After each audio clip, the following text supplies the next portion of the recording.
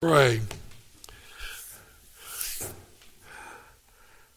Glorious Father, where would we be without the incarnation of the eternal Son of God? Lost in our sins is where we would be. We thank you that in the fullness of time, the promised Messiah came to pay that terrible price to redeem a fallen race. And we thank you that Jesus, the second Adam, was able to accomplish what the first Adam failed to do. And we will live forever for those of us who have trusted in Jesus, in his righteousness alone. We thank you for your word, inspired by the Holy Spirit. And your Holy Spirit illumines our understanding, teaches us what we ought to know about you. Be with us tonight, O Spirit of God, and teach us. For the glory of Jesus, amen. Well, we are in John chapter 13, beginning at verse 1. And this evening we're going to be looking at the first 20 verses of John 13. Now we need to keep in mind that this is Jesus' last week on earth in his present form. We have learned that many of the Jews and the Sanhedrin, that ruling body of the Jewish nation, the text of Scripture says they acknowledged that Jesus had done many signs in their presence. And what good did it do for them? None. Despite all of these signs, it did nothing. And remember, what is the theme verse of the book of John, given by John in John chapter 20, verse 31, that many signs that Jesus did, and some of those are not even recorded. For what purpose? That you may believe that he is the Christ, and that in believing you have eternal life. That's the whole theme of the book of John. He did all these signs. It did nothing to change the attitude of many of these Jews, particularly the religious leading body of Israel. And what does the Scripture say? Jesus says there's a reason why you don't see. And the reason is because they willingly would not believe in Jesus. And this willingness or unwillingness to believe in Jesus was a fulfillment of Isaiah's prophecy, which said, in seeing you would not see, in hearing you would not hear.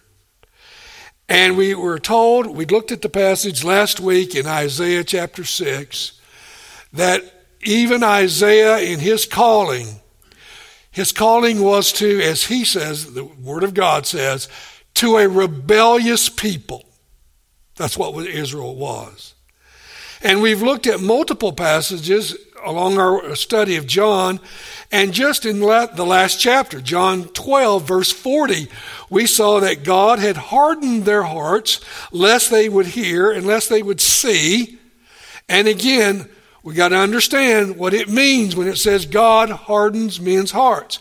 He is not the author of evil. He is not the one who puts it in men's hearts to reject the gospel message. What it means is that when God hardens them, he gives them over. It is a judicial judgment of God upon those who have willingly chosen not to believe. And the Scripture makes it very clear that they have hardened their own hearts, just like Pharaoh hardened his heart. The children of Israel in the wilderness hardened their hearts. And for 40 years, God says, I gave you miracle after miracle, and yet you wouldn't believe. So Jesus makes it clear that to reject him is to reject the Father, because he came from the Father. Now, as we look at chapter 13, verse 1 talks about that the Passover feast was at hand. Now let's understand, in understanding the Passover is important to understand this section in John chapter 13. What was the Passover? Well, the Passover commemorates Israel's deliverance out of Egypt. And you know that one of the last plague that came upon Egypt, pronounced by Pharaoh himself, who thought he was going to kill Israel's firstborn, and Moses says, you just pronounced basically the curse upon your own people. No, it's the firstborn of Egypt that's going to die.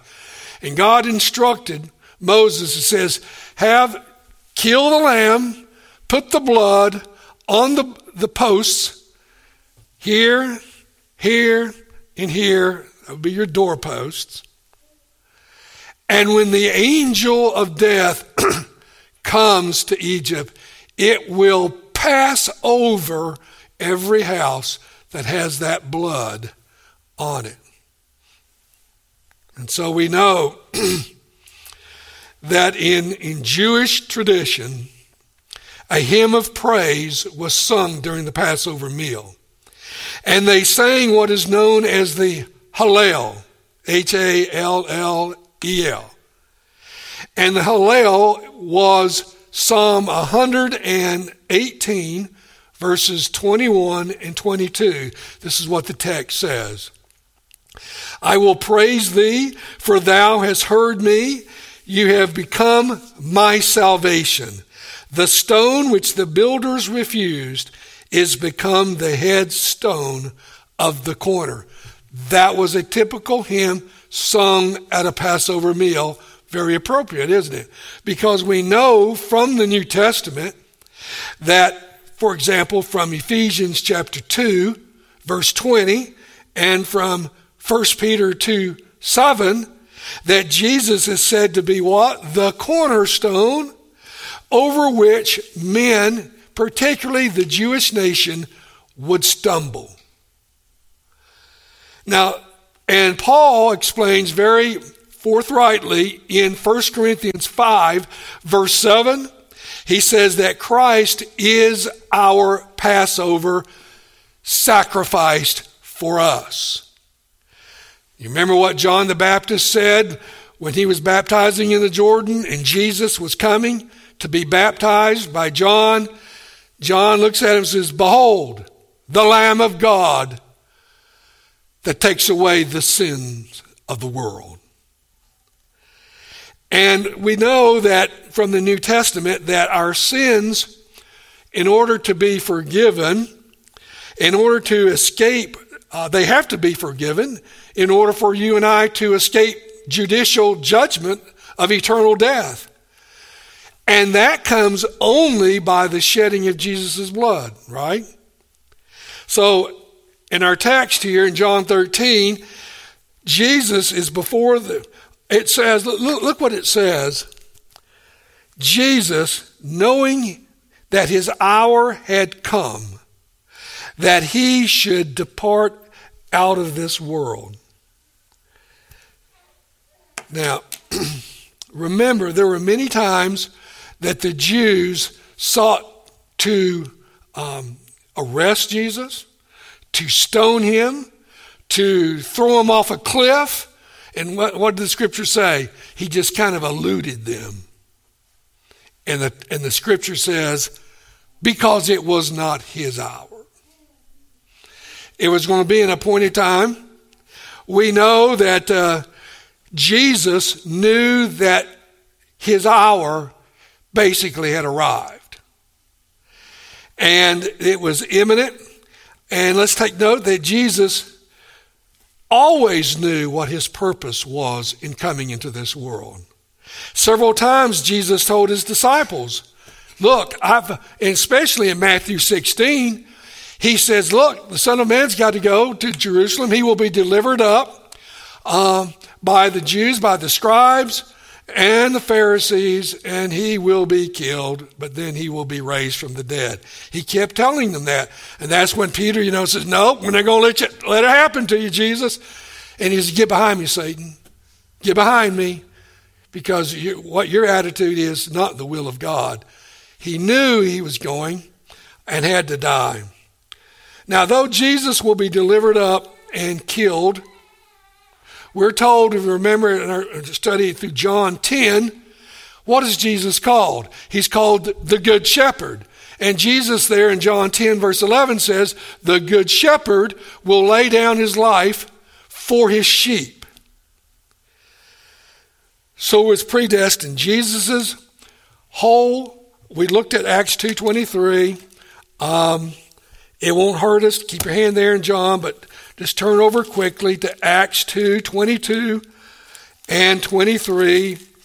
Shows you that the whole humiliating act of Jesus dying on the cross was foreordained.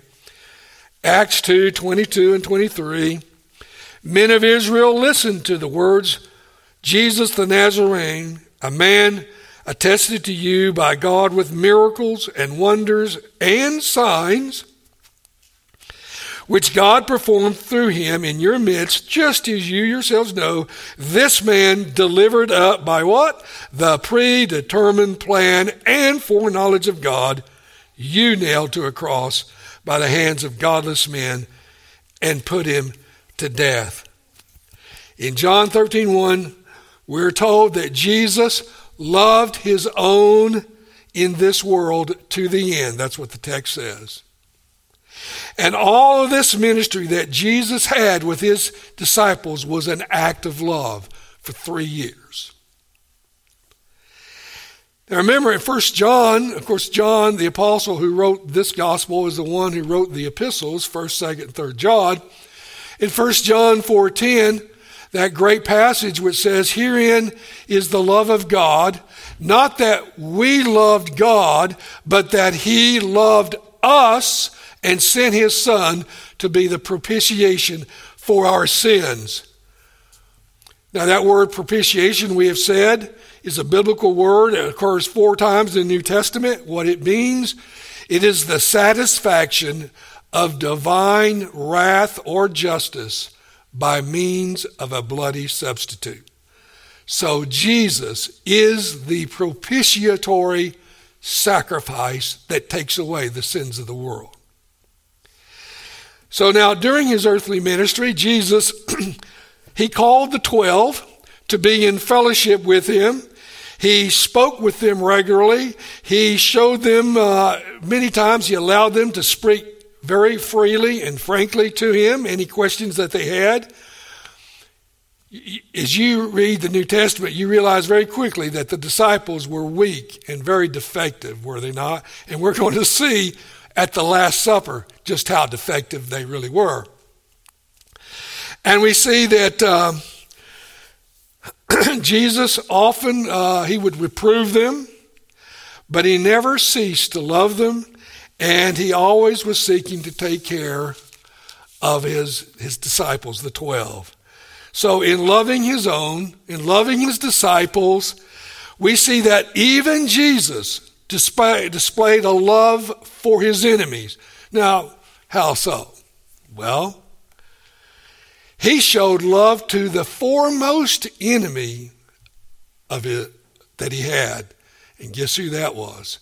Judas Iscariot. Judas Iscariot. Who was Jesus, who was called to be one of the 12, who was a close companion for him, with him for 3 years. As we know from John, he was the treasurer of the disciples and would often pilfer from the money box, we are told. Now, Jesus' love for all the other disciples was a different type of love that was displayed towards Judas, because he's loving his enemy when he loved his disciples. Now, we know that the 11 were called his sheep, but Judas will prove to be what? He will prove to be a goat for whom Jesus did not die for Judas. Now, without going into much detail of the Reformed doctrine of limited atonement, it is necessary, I think it will be helpful to understand this section, just to make some comments here. Now, what do we mean by limited atonement? It means that Jesus, his death was particular. It was for the elect of God. It was for the sheep. It is not for the goats. Now, those of you that may be writing notes, write this down. There is no one in hell for whom Jesus died. Not one. Who goes to hell after all? Those who are not of God's elect, according to the word of God. Those who have chosen not to believe in Jesus are the ones who are in hell.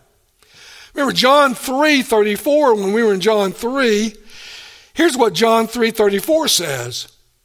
He that believes on the Son has everlasting life, and he that believes not the Son shall not see life, but the wrath of God abides on him. So everybody who is in hell has the wrath of God, not the love of God, abiding on them. Now one might say, what about John the Baptist? He said, behold, the Lamb of God who takes away the sin of the world. It says the world. Well, it's important to understand, how does the Bible use the word world? Well, it uses it in several senses.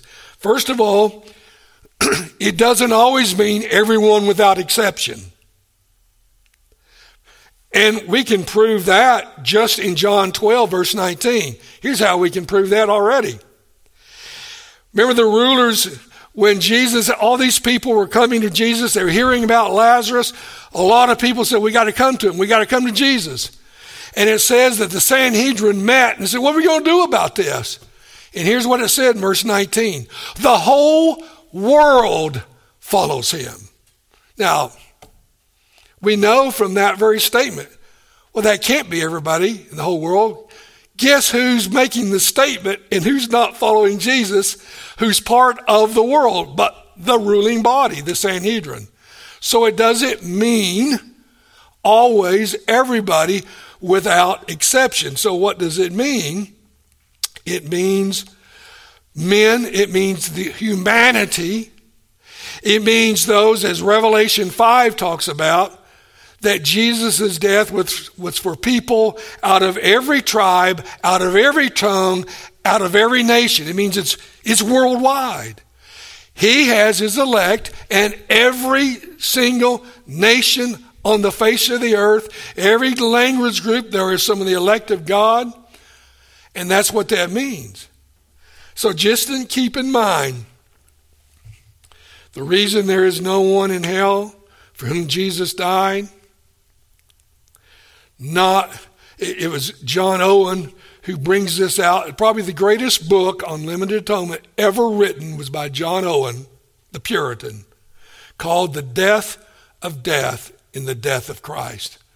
It's a big work. It is a classic. It is the definitive work.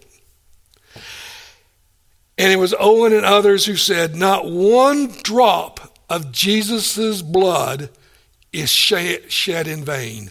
Not one drop. In other words, the death of Jesus doesn't just make possible salvation. No, it actually accomplishes salvation for whom it was intended. And it means for those, it would forgive the sins for those for whom he shed that blood. If a person is in hell, guess what? Their sins are not forgiven, right? That's why they're there. It's because their sins are not forgiven. If their sins are forgiven, that means Jesus died for them. They have believed in him. That just demonstrates they were God's elect from the foundation of the world. So, Jesus' death accomplishes salvation. You know, when I went to Reformed Seminary,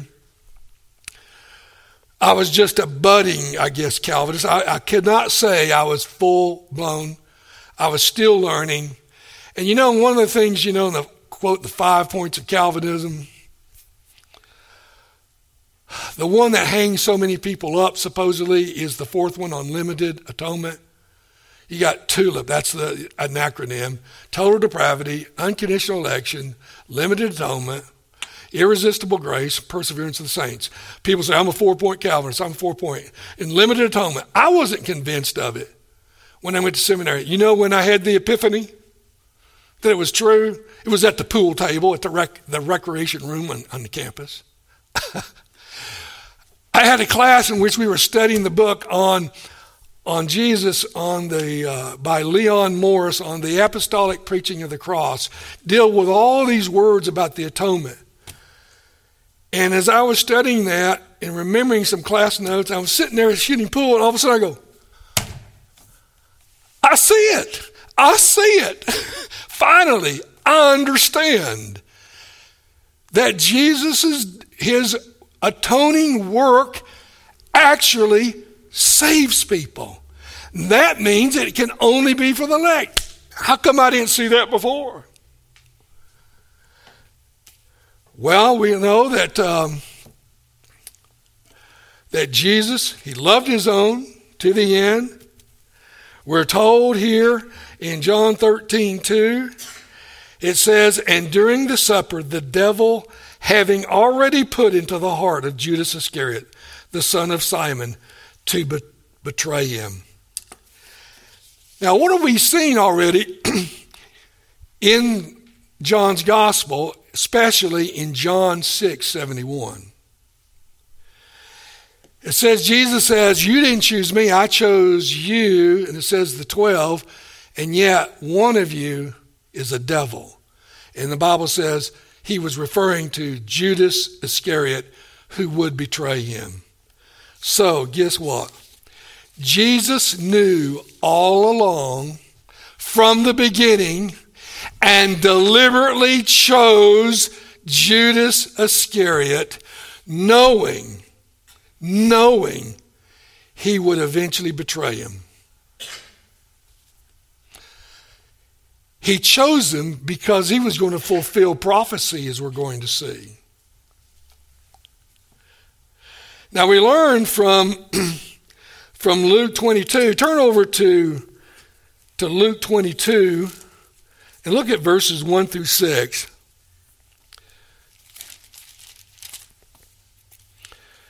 Later in Luke 22 is Luke's version of the Last Supper.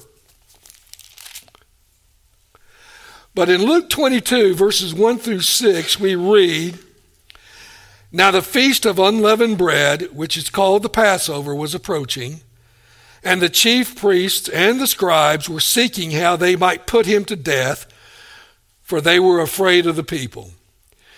And Satan entered into Judas, who is called Iscariot, belonging to the number of the 12, and he went away and discussed with the chief priests and officers how he might betray him to them.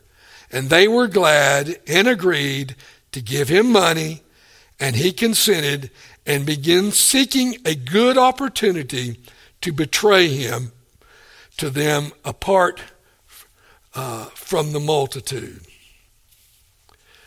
What we see here is that the die had already been cast. Judas had already made arrangements. By the time the Passover meal was going to take place, he had already decided he was going to betray Jesus, and just looking for the right moment to do it. So at the Last Supper, by the way, Judas partook of the Last Supper. He partook of that communion meal. And which we're going to see, just taking a meal, we ought to learn a lesson from that. Just taking it, there's nothing magical about taking that meal. There's nothing magical what we do every Sunday morning. There's got to be faith there for it to be effectual. So we're told in our text here that, turn back to John 13,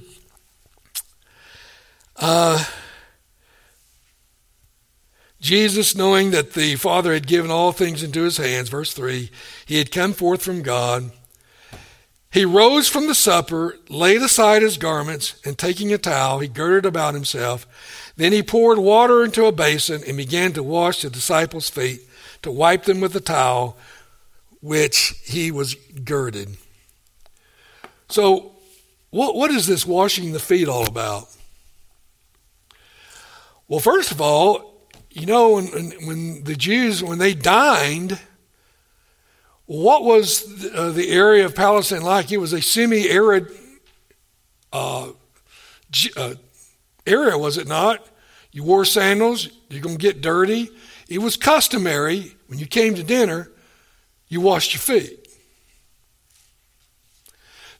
The Passover meal was being prepared, so it's customary for there to be water there and for somebody to wash people's feet. Now, in a typical household, this was a menial task usually performed by servants. The master of the house would not be washing someone's feet. It was a servant who would do this. And we're told here in the upper room, one of the disciples, what should have happened is that one of the disciples should have initiated the washing of their feet. But after a while, he's the one that gets up and starts washing their feet. Not one of the disciples, who should have, but he does. Now we know from Luke 22 that Jesus had sent Peter and John ahead on the day of unleavened bread to prepare for the Passover meal. And there, if we were to look at that text, we don't need to turn to it per se. We're told in Luke 22, verse 10, he said, "You're going to find a man carrying a pitcher of water. So bring the water." Why? Well, to wash men's feet. That's why you would bring a pitcher of water. We're told in John 13:5 that Jesus poured the water into a basin and began to wash the feet of the disciples. Now, what was he doing? He was serving in the capacity of a menial slave. That's what he was doing. And Jesus is about to give the greatest example of humility and service. And guess whose feet got washed with all the others? Judas's feet got washed as well. Judas not only will eat the meal, he will have his feet washed by Jesus as well. Now, Peter, when the text says that when Jesus arrived to Peter, Peter goes, "No, you're not going to wash my feet." He didn't want Jesus to wash his feet. He might have been sensing, maybe the fact that he should have been doing it. Well, we're not going to let you do it, Jesus. And what was Jesus' response to him? We'll take a look. Jesus said to him, verse 10. Well, no, he says, and he came, verse 6, he came to Simon Peter. The Lord said to him, "Lord, do you wash my feet?" Jesus said to him, "What I do, you do not realize now, but you shall understand hereafter." Peter said to him, "Never shall you wash my feet." Jesus answered, "Peter, if I do not wash you, you have no part with me." If I don't wash your feet, Peter, you have no part with me. Well, at that point, Peter goes, "Then wash my feet, wash my head, wash everything, Jesus, if that's the way it's got to be." Now, what we learn from this is that all those who Christ owns, who he came to save, he will justify them and he will sanctify them. And this is symbolized by his washing of their feet.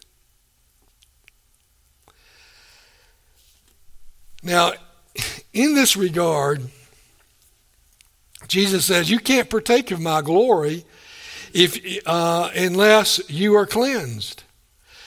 And in other words, you've got to have my righteousness given over to you, my spirit, my grace given to you.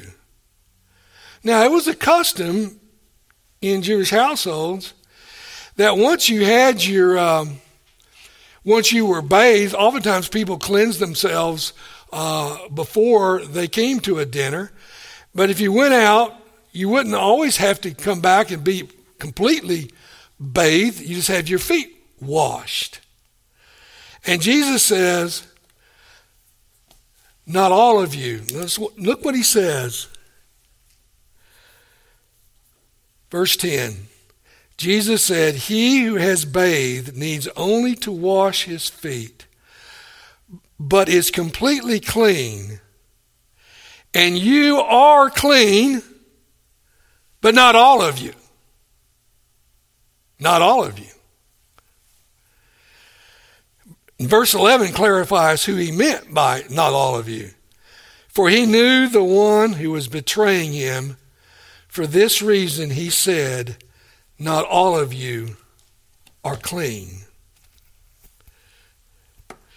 Here we have a great teaching on that great doctrine of justification primarily and sanctification.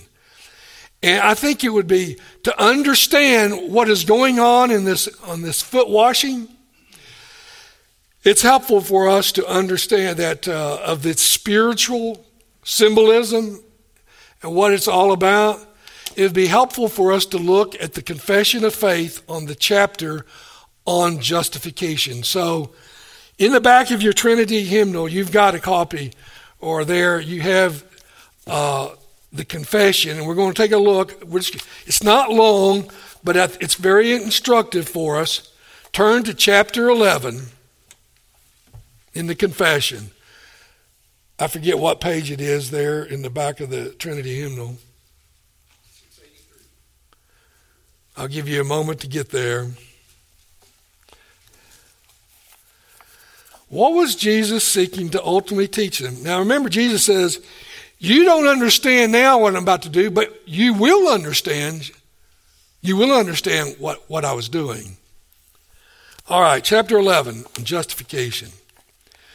Those whom God effectually calls, he also freely justifies, not by infusing righteousness into them, but by pardoning their sins, by accounting and accepting their persons as righteous, not for anything wrought in them or done by them, but for Christ's sake alone, nor by imputing faith itself, the act of believing, or any other evangelical obedience to them, as their righteousness, but by imputing the obedience and satisfaction of Christ unto them, they receiving and resting on him and his righteousness by faith, which faith they have not of themselves, it is the gift of God. Faith, thus receiving and resting on Christ and his righteousness, is the alone instrument of justification, yet it is not alone in the person justified, but is ever accompanied by all those other saving graces, and is no dead faith, but works by love.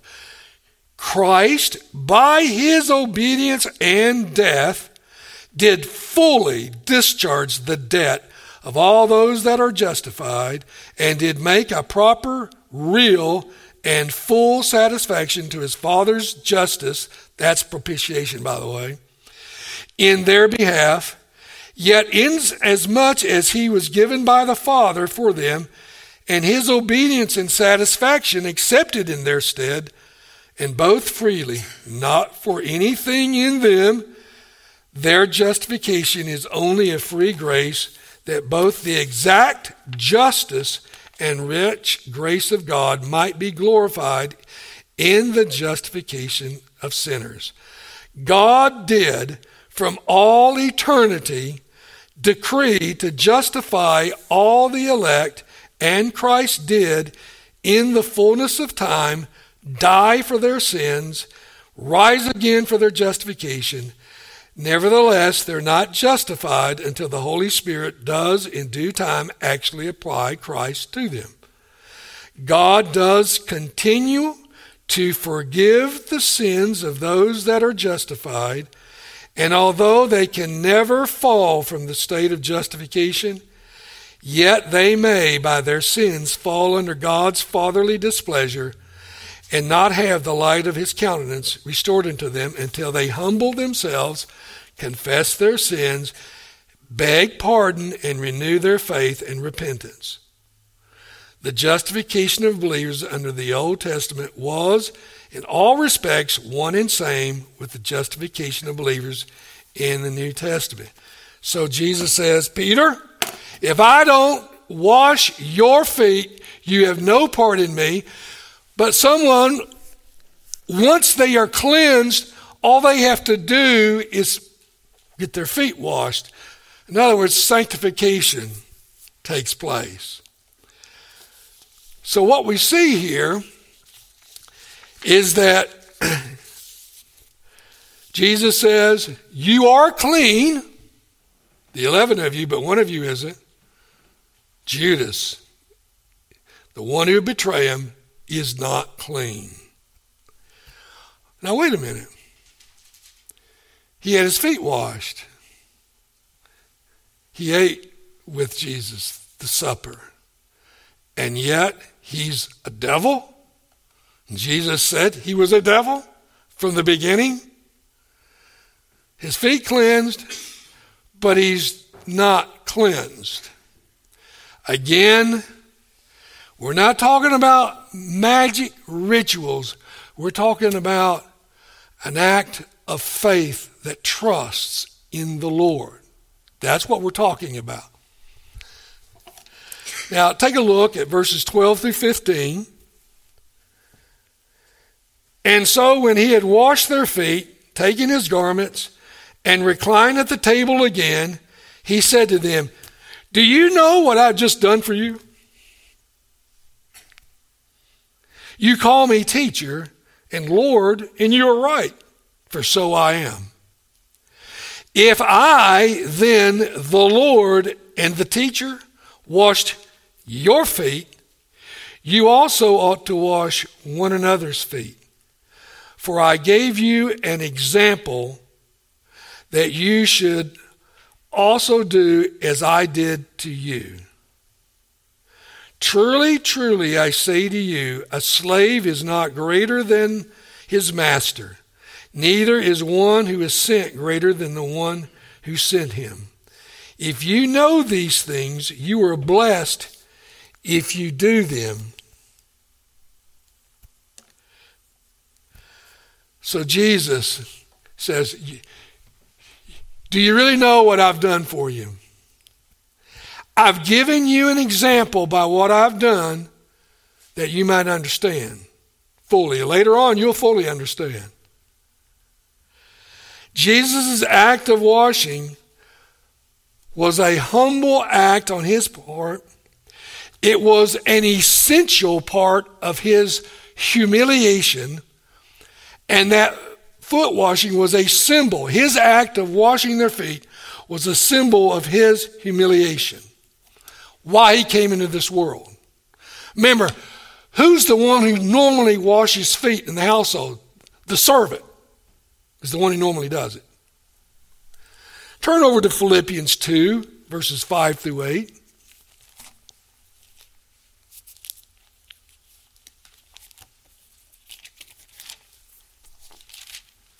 Philippians 2. Actually, we're going to back up to verse 3. Philippians 2, verses 3 through 8. Do nothing from selfishness or empty conceit, but with humility of mind, let each of you regard one another as more important than himself. Do not merely look out for your own personal interests, but for the interests of others. Have this attitude in yourselves, which was also in Christ Jesus, who, although he existed in the form of God, did not regard equality with God a thing to be grasped. That means to be held on to.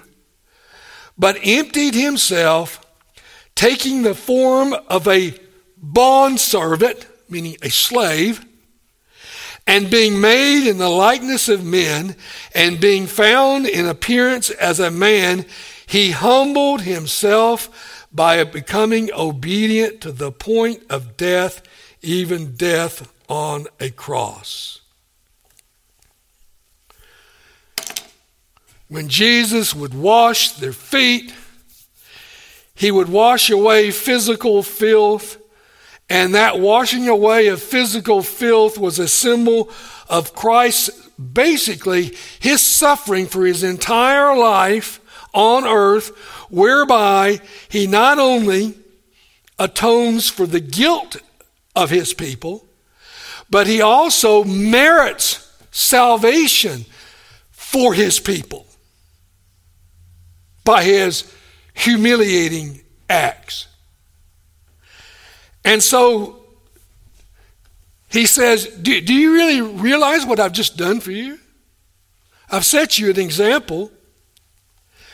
And the disciples really did need this. They really needed help. Now, you know that all the gospel accounts don't always, and John doesn't mention what we're going to look at in Luke. Luke brings something out about what happened at the Last Supper. John doesn't even, for whatever reason, doesn't mention. I want you to turn back to Luke 22, to an incredible thing that transpires at the Last Supper. Luke 22, and look at verses 20, we're going to look specifically at verses 24 through 27, but I want to back up because Jesus, in Luke's version, has already instituted the Lord's Supper, the new covenant, in verses 19 and following. And in verse 21 it says, Behold, the hand of one betraying me is with me on the table. For indeed the Son of Man is going as it has been determined. That's predestination, obviously. But woe to that man by whom he is betrayed. And Mark says it would have been better for him never to have been born. Now, in verse 23, they began discussing among themselves which one of them it might be who was going to do this. They don't even know that's Judas. They had no idea. In fact, some of them are saying, is it me, Jesus? Am I going to be the one doing it? It never crossed their minds it was Judas Iscariot. He had pulled the, as I guess the saying, pulled the wool over their eyes. He was that good of a faker.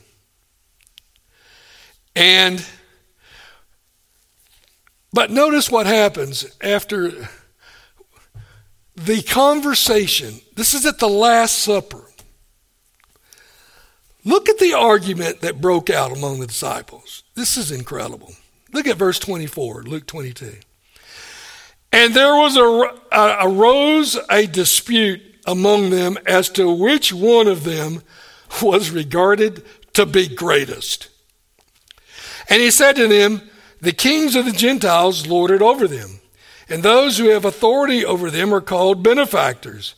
But not so with you, but let him who is the greatest among you become as the youngest, and the leader as the servant. For who is greater, the one who reclines at the table or the one who serves? Is it not the one who reclines at the table? But I am among you as the one who serves. And you are those who have stood by me in my trials. Imagine at the Last Supper, that argument, I'm greater. Let me just put it in perspective. It'd be like Aubrey saying, I'm the greatest. Jeff says, no, you're not. I'm the greatest.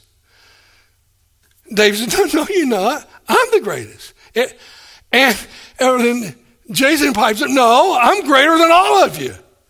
And this is going on at the Last Supper. If there were ever a group of men who needed a lesson in humility, it was the 11 disciples. And Jesus says, do you not know what I've just done to you? Then go and do likewise. Do as I've done. Be a servant like I've been a servant. Because without me being a servant, you would perish in your sins. Because that's how you've become clean. Because I was a servant who became obedient to death, even the death on a cross, to deliver you, to cleanse you from the filthiness of your sins. You know, one of the things that, and so Jesus, if you turn back to John 13, Jesus has to rebuke them. He admonishes them. You call me a teacher, Lord, you're right, for so I am. If I then, the Lord, the teacher, washed your feet, you ought to wash one another's feet. For I gave you an example that you should do as I did to you. Now, obviously, we cannot atone for each other's sins. So we can't identify being an example in that sense. But in terms of being the servant and being humble, like Jesus, the greatest example of a servant, yes, we can be like that, and we're commanded to be like that. And as Paul brings out, as we looked at in Philippians 2, put the interests of others ahead of your own. You know, pride is a very terrible sin.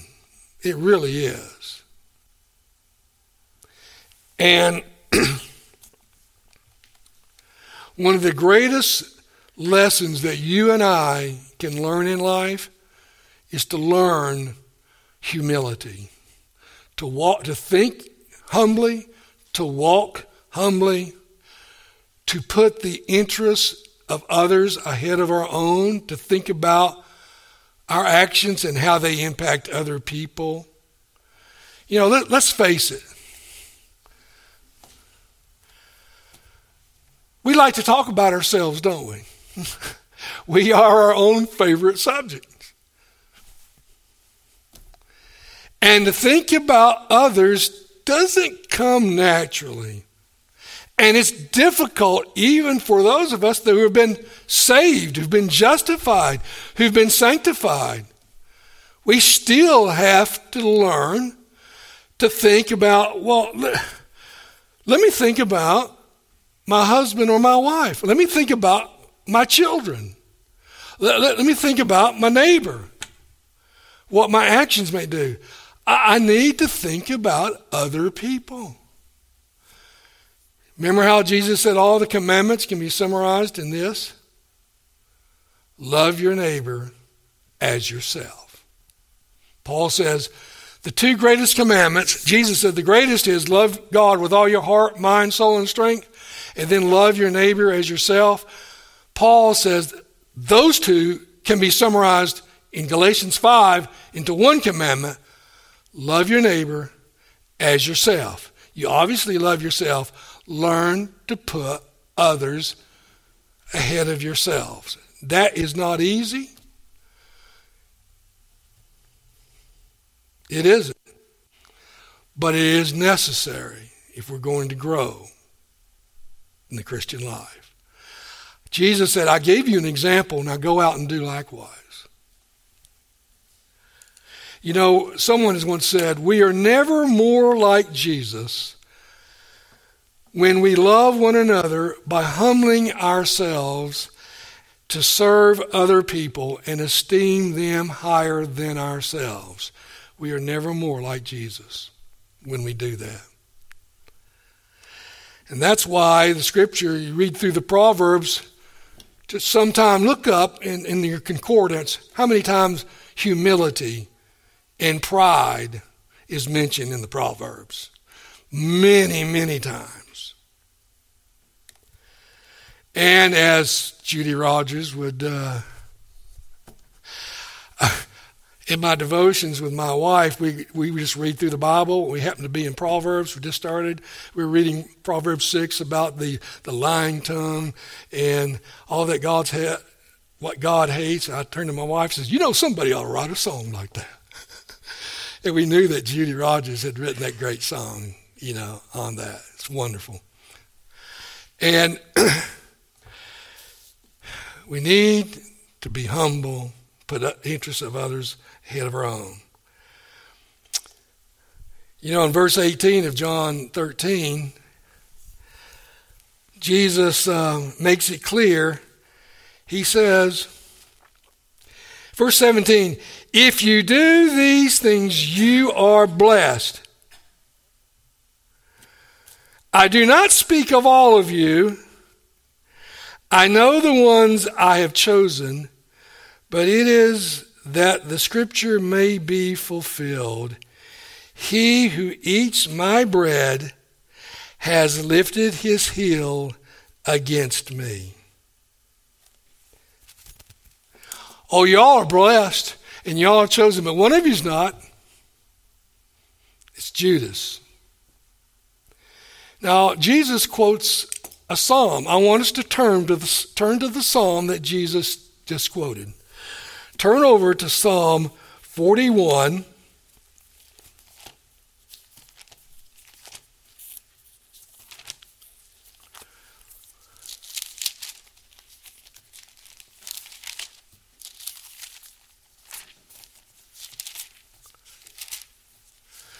Look at verse 9.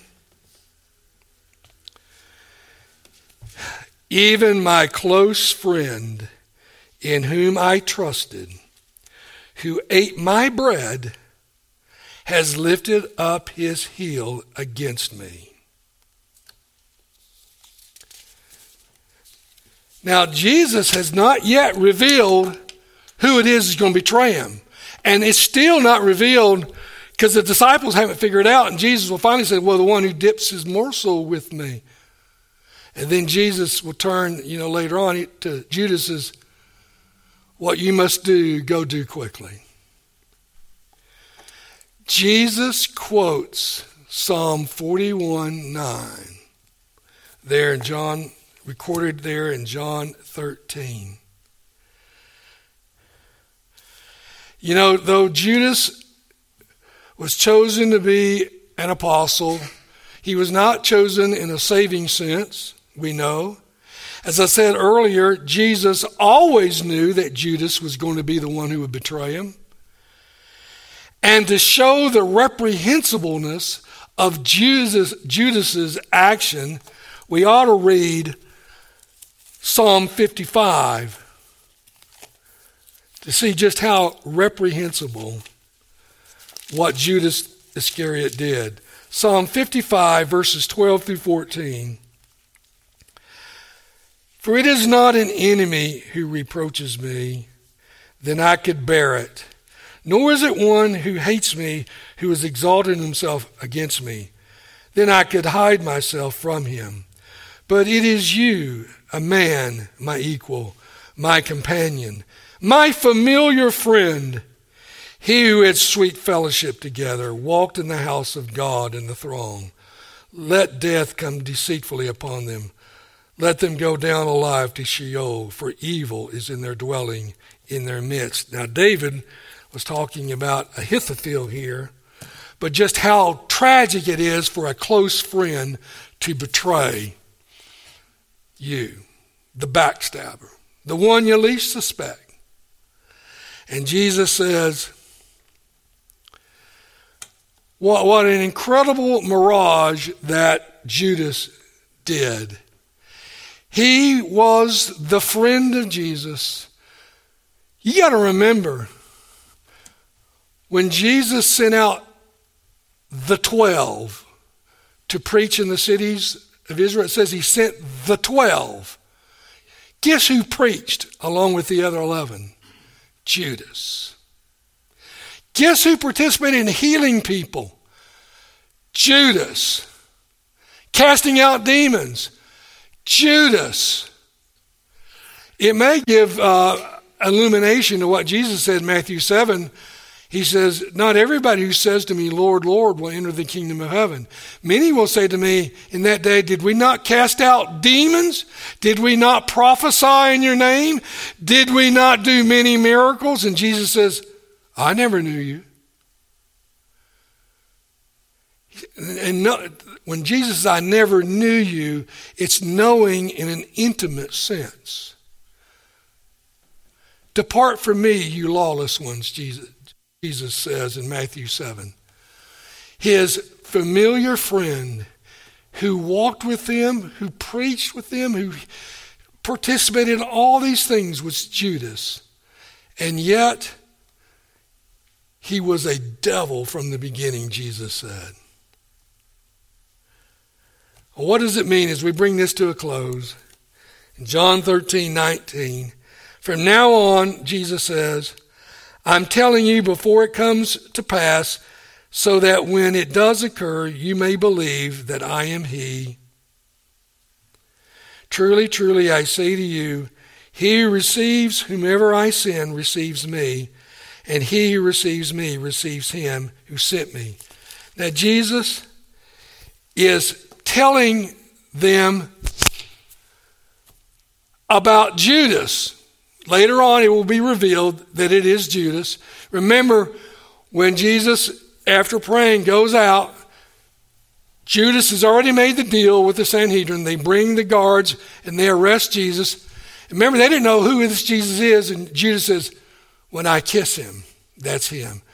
And he comes, just imagine that, coming and kissing Jesus on the cheek to betray the Son of God. The most despicable act of betrayal in the history of man or ever in humanity of what Judas did. But did it take Jesus by surprise? Well, of course not. It was predetermined. I'm going to go as it has been determined, but woe to the man who betrays him. So when Judas betrays Jesus, imagine the impact, and Jesus foresees this as the impact that would have on the rest of the disciples.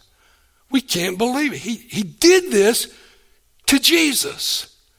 It would have a tendency to kind of rock your faith. And Jesus says, look, I'm just preparing you for when it happens. Don't be surprised. Don't let it catch you off guard. Because, verse 31, you're going to be the ones that I send out to preach the gospel to save sinners. So he's preparing them. He doesn't want them to lose faith. He says Judas may have lost his, but don't lose yours. You need to be mindful why I called you in the first place. Remember, he called you, he says, Lord, several of these were fishermen by trade. And he comes to like Peter and Andrew and says, look, I will teach you how to be fishers of men. And Jesus is preparing them to be fishers of men. He wants them to be to be his ambassadors. Remember what an ambassador is. An ambassador speaks with authority of the one whom he represents. The ambassador does not add to or take away what was told to him to speak. All the role of an ambassador is to say what the king wants you to say. No more, no less. That is your duty. So what is the duty of a preacher? Every preacher? Just say what Jesus said. Just preach the word. And when you preach that word, anybody who rejects what you preach has rejected me. That's how important it is. And that's the task I've called you to do in this world. And so go out and do it. Let's pray. Lord, we thank you. We stand amazed at the love of Jesus. We stand amazed of his love for us, that he left the glory of heaven with you, Father, to come in this sin-ridden world.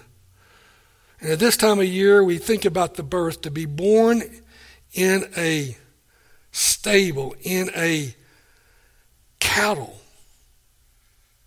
trough. What humiliating for the eternal Son of God. His very birth, oh Lord, was an act of humiliation. The moment he was conceived in the womb of the Virgin Mary, his humiliation began. Oh Lord, we stand amazed at the love of Jesus. Lord, help us to love him more and more every day and do what he said. Learn to put others ahead of ourselves.